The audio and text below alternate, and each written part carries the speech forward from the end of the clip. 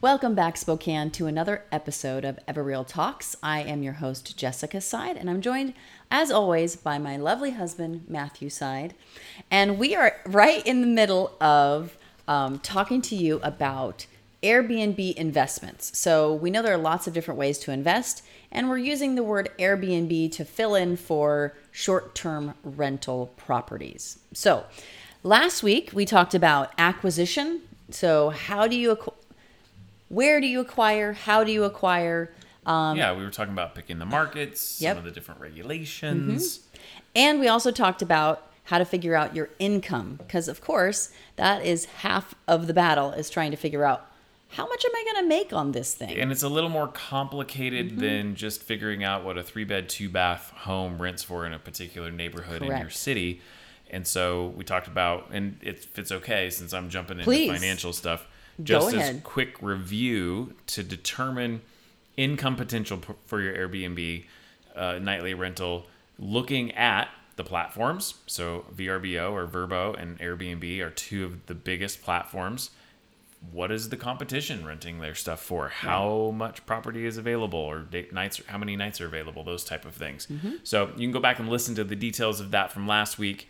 But just as review, that is what we were looking at as we ended our episode. And so we stopped before we started talking about money out. Yeah. Well, so there's always two sides of that coin. There's the money in and there's the money out. I do want to come back to the simplicity of a cash flow analysis spreadsheet of some kind. And I don't care how you do it. Okay. You can use Excel. You can use a piece of paper that you know kind of the format.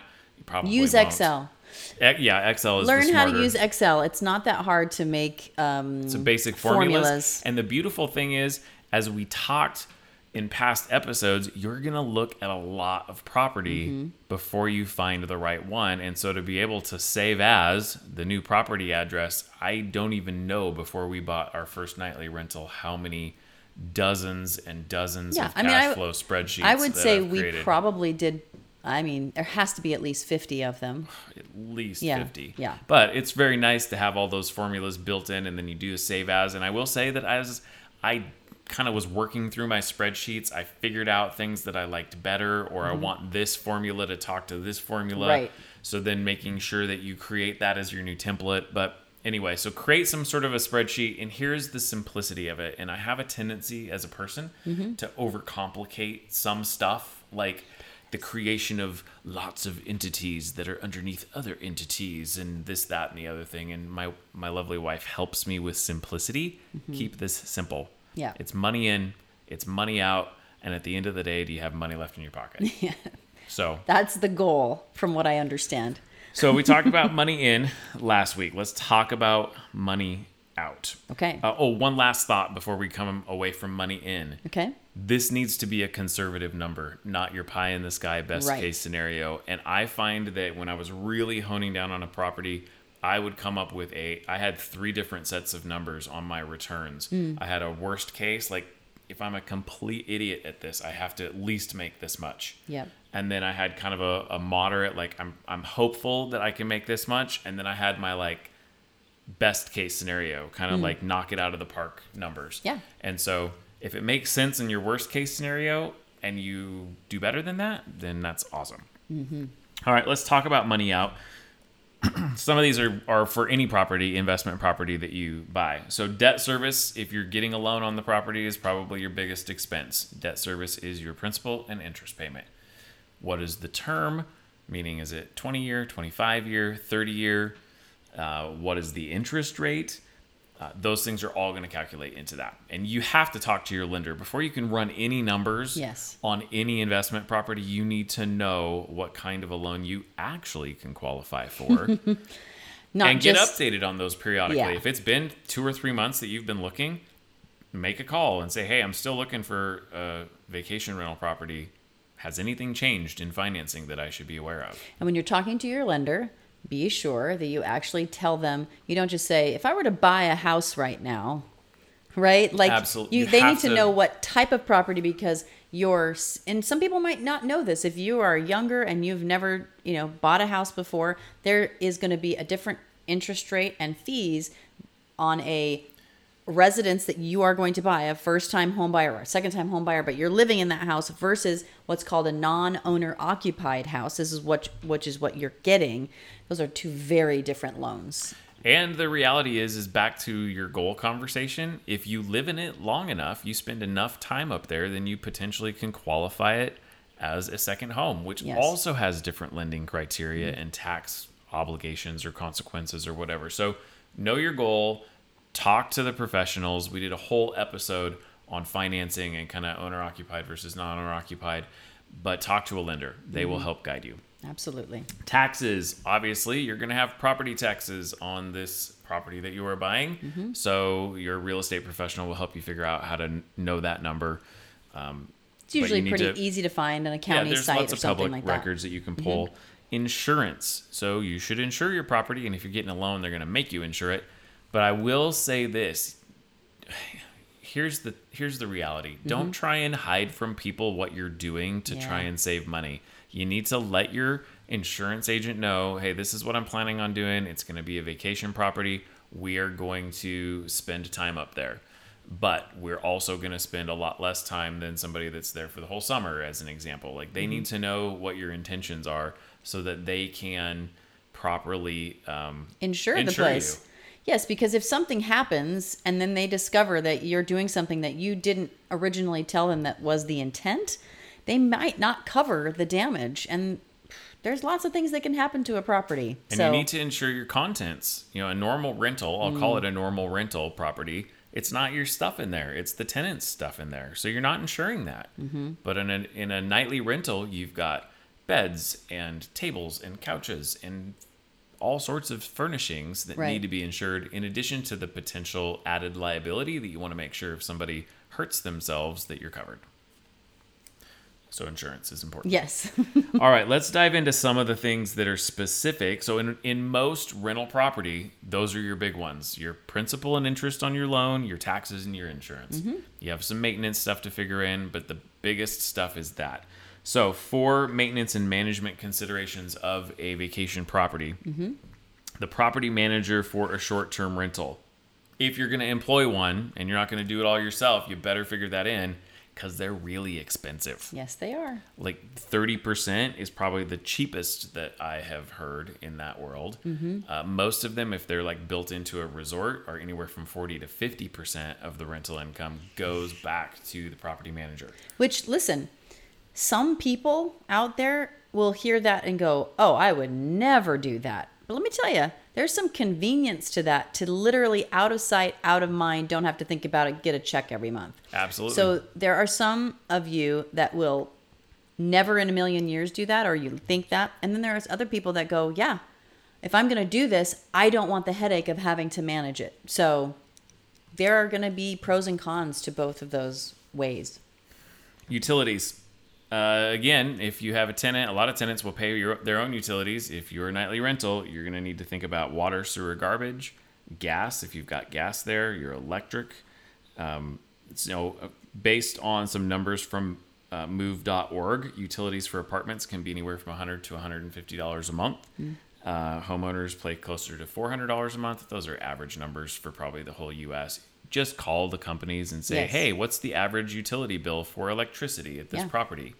I mean, and these are things you can do while you're under contract as well. Like if you're not sure and it's a really hot deal that you want to grab onto before it gets away, like just make that part of your due diligence process. Sure. Cable.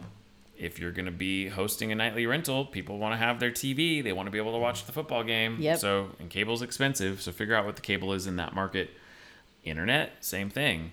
Do you have, you don't have to offer it, but you will not get as many people showing up, nor can you charge as much for your nightly rental if you don't have Wi-Fi. Yeah, for us, and this has been the case for probably the last decade, 15 years. No, I mean, for a very, very long time, if we went on vacation, we could not stay in a place where we did not have Wi-Fi access. And I think, I mean, there's a large group of people that don't want to because they can't be on Facebook and Instagram.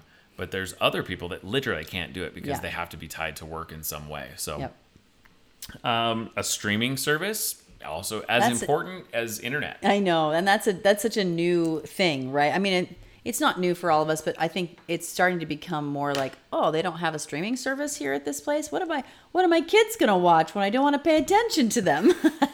And some people will just like log into their own, but I think That's there's true. a convenience aspect of being able to just click on somebody's and not have to, Netflix because I hate trying to remember all of my passwords for all those different Yeah. things. And so sometimes I'll get into an Airbnb and I can't remember the password and I'm trying to figure it out. And then it's like, oh, now we have to, if we sign up, it means we have to remember to sign out and, Yeah, it's Definitely. semi-complex. I mean, whatever. It's complicated or not complicated, Yeah. but as a benefit to your it could be an expense that you want to Guests. take on. All right, so landline, not required, but depending on where your property is, Right. if you don't have cell coverage or you don't have good cell coverage, people Yeah. might need or want to have that as a way to connect with the outside world if there's an emergency. So just put that into consideration. Home maintenance. So a good rule of thumb, according to Wells Fargo, Okay. is 1 to 2% of your income annually. I run my numbers at 2.5. That's what my commercial banker likes to see when he's running numbers with me, and Okay. so it's a little more conservative, but that's my number. So also, you just need to kind of figure out what sort of deferred maintenance is on the property, if any, that you need to pay attention to. Is the water heater kind of at the end of its life and might go out? That's $1,200 to $1,500 at the time of this recording, because Yeah. they're very expensive, supplies, etc.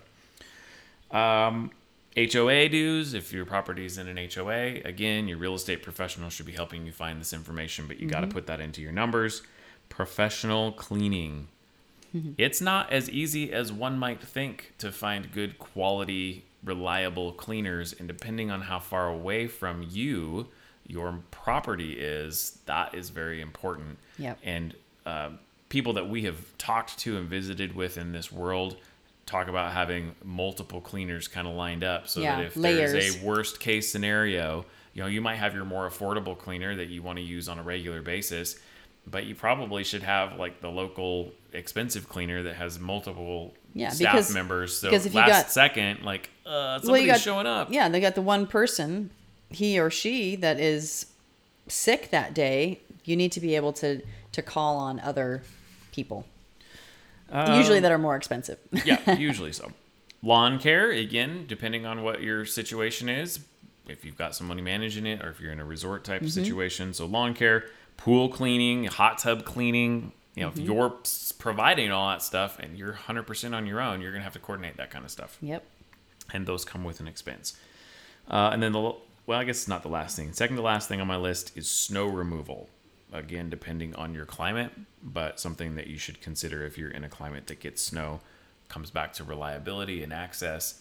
If it snows and you don't have somebody get there for a few days and your guests can't get there, A, they're going to want their money back. B, they're going to be livid because you just ruined their vacation. And so there's a lot of bad stuff. And there's also the reliability of that, because there's liability if somebody trips and falls on your property because you didn't take care of the ice or whatever it might be. Yeah, for sure. The last thing that I think is easy to forget is that if you're doing this, you have some sort of platform fees. So Airbnb or Vrbo themselves have a fee that they charge.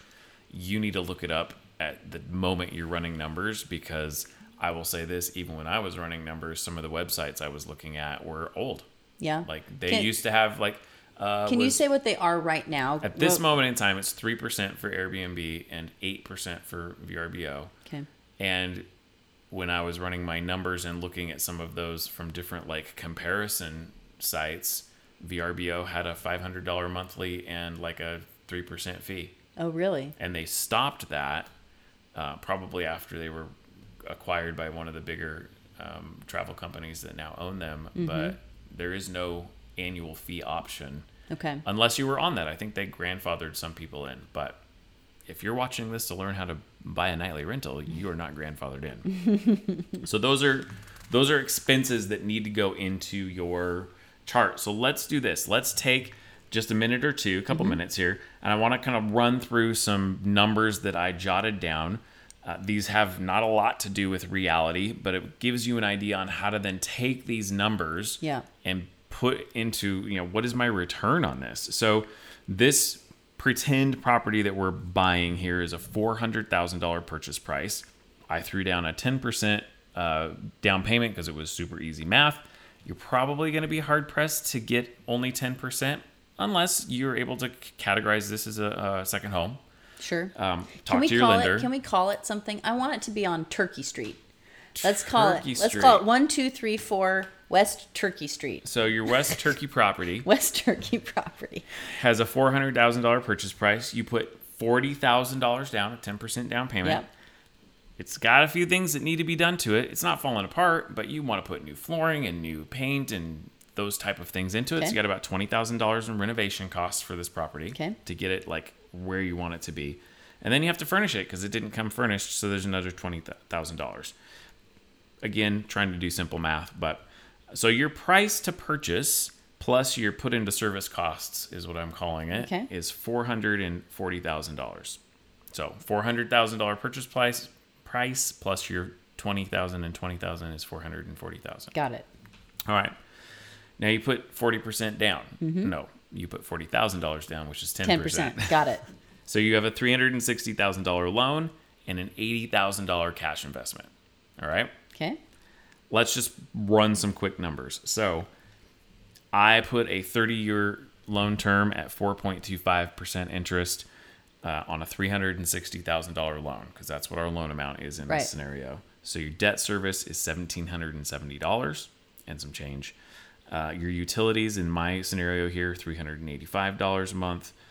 My maintenance expenses, $154. Taxes were $336. Insurance was $74 a month. Again, check with your people. Recurring capital expenditures. So these are my kind of like unknown things that I want to just budget for. The 2.5% we were talking about, $83. And that is a formula in my spreadsheet that goes off of the income that I'm anticipating. And then property management fee, managing it myself, I just put the application, like the platform fees in there. So I just put 8% to be conservative. Sure. Because if everybody went through Vrbo, then that's what it would be. So monthly cash out was just over $3,000. I threw in a number of $40,000 in income. That was a monthly rent of $3,333.33. Lots of threes in that one. Ooh. So the monthly cash flow on this example would only be $263.35. Okay. If you invested your $80,000 and you had the $263.35, you have a 3.95% return on your annual cash invested. Okay. So you have to ask yourself the question, is that satisfactory to you? Right. For some of us that have money at 0.0001% return, throw in that $80,000 at almost 4% on highly conservative numbers, by the way. Let's say this is your most conservative scenario. That might make sense. And that only you can answer that question. It comes back to your goals. If it's literally just a way to supplement a vacation property and you're like, we just want a place at the lake and we don't need to stay out there all 3 months of the summer, but if we could have this month and then rent it out on the other two sides as much as we can, now we can afford it. That's great. You're not worried as much about that return on the cash, right? Because it's a way for you to just purchase a property and then afford the payment. Right. Others, this is an investment strategy, and you're like, 4%. I'm gonna want to offer them $375 and see what that number looks like for me. And as I was doing it for myself, because investment was my purpose, I would just, okay, this is what they're asking, and I would just play with the numbers until I got it to the return I wanted. I'm like, well, this is the highest I'm willing to go. Right. I'm just gonna put in an offer. You're working backwards to create your offer price from that spreadsheet. And here's what I'm comfortable with per month on my worst case scenario. Yeah. Right. We talked about worst case, middle of the road, and then like, wow, that would be amazing numbers income wise. Yep.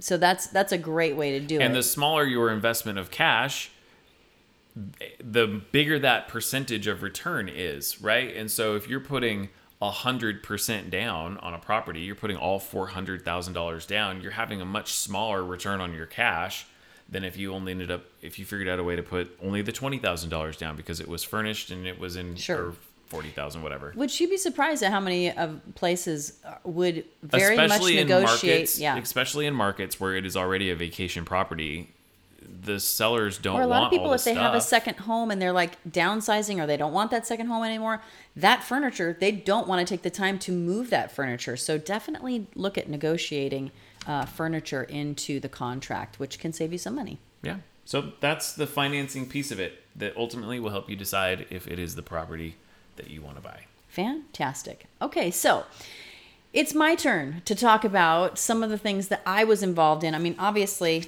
maybe it's not obvious to everybody because you always talk about the numbers, but I do get involved in the acquisition and talking about income and researching all of that. However, the thing that I love to do is I love to then think about the remodel, the buying the furniture, and all the little details that go into the property itself. And I actually run my own numbers based on how many bedrooms do we have, what things could we negotiate into the contract, and what am I going to actually then need to buy for this place. And I'll run my numbers of here's how much the furniture is going to cost, furniture, decor, that kind of stuff. So in essence, when we're running the financial aspect of it, we're in communication a lot around, well, what do you think we're going to need to pay to furnish this place? Right. And to remodel it. Like, what are the things that we have to do in order to make this at the level that we want to? Because if you think we're going to get $3,300 a month, and we're looking at that like a per day or per weekend or however that looks, then I have to look and say, is the property as it is matching that amount that he wants to get? And I'm going, no, or yeah, I think we could get that. And those are things that we're having to constantly balance and figure out.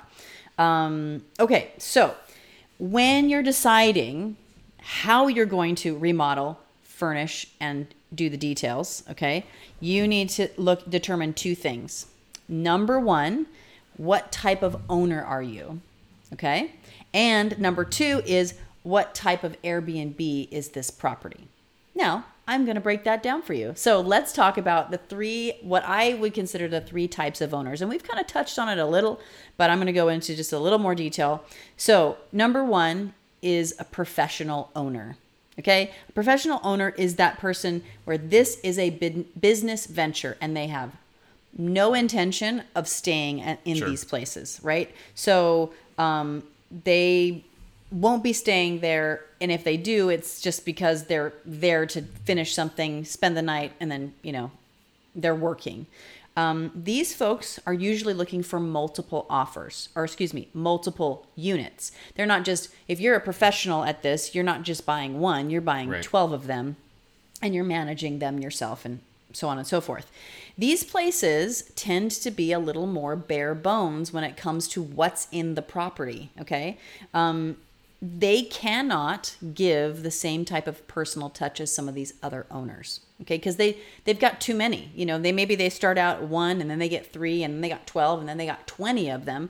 They're not putting a personal touch on that. They're making it cookie cutter, and they know that, okay? Now, could you start your first one with the personal touch and then replicate that throughout, like your color scheme, your furnishings, all of those type of things? Like, you can still create that, absolutely, and yet duplicate it with the ease of, like, this is what I always put as a coffee table, and this is the couch that I always put in. You can absolutely do that. However, even the people, because of course I'm watching people on YouTube and I'm getting as much information as I can. There's one gentleman who is a professional, right? He's got like 100 units, and he always is saying, if you only own one, you will outdo us every single time, because you are that personal touch. You are caring about that more than I can possibly, and my staff can possibly care about these 100 properties. Sure. So yes and no at the same time. That's fair.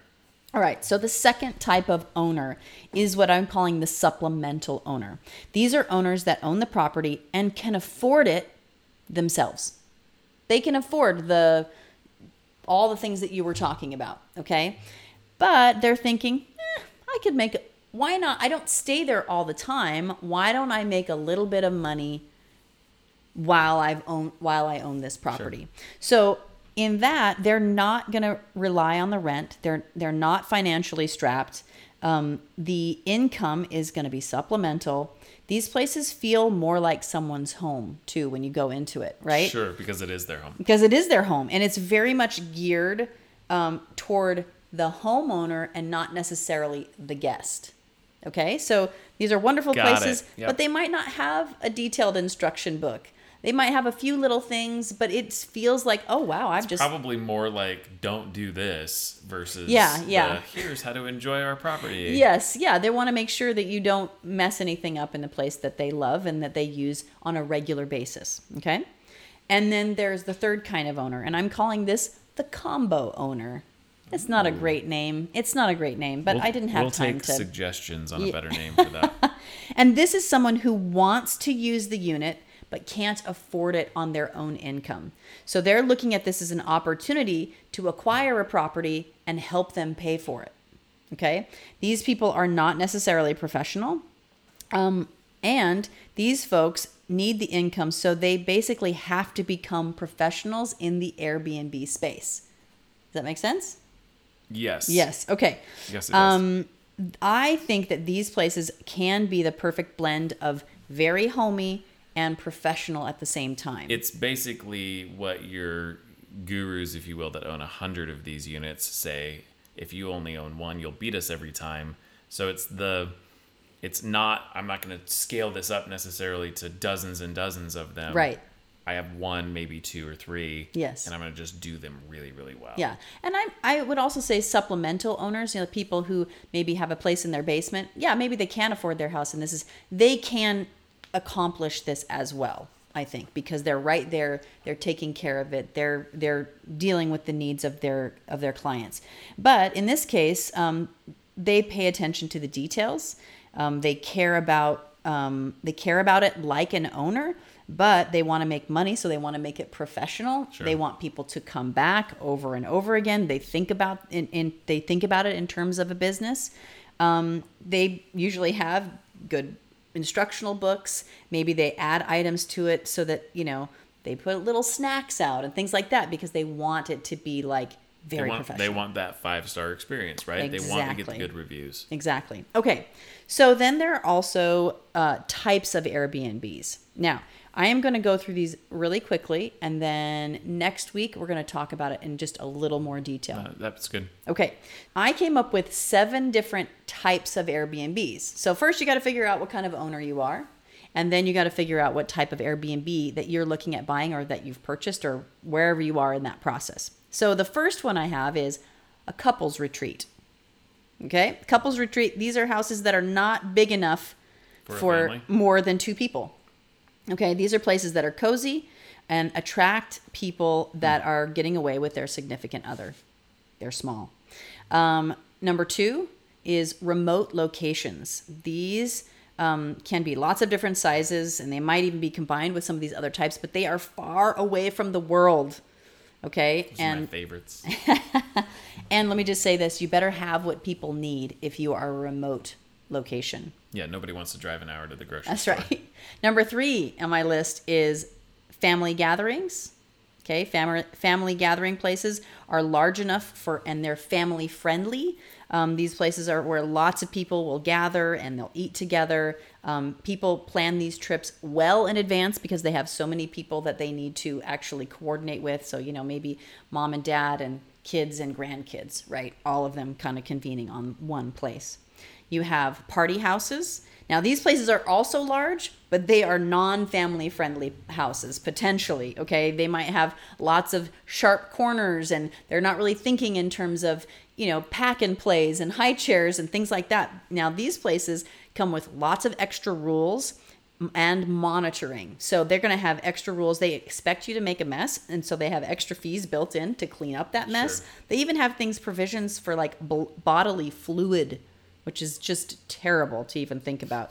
We'll go into those a little bit more next week. There's also popular cities and unique homes and theme homes. These are all possible types of Airbnb. So we're going to talk about it in length.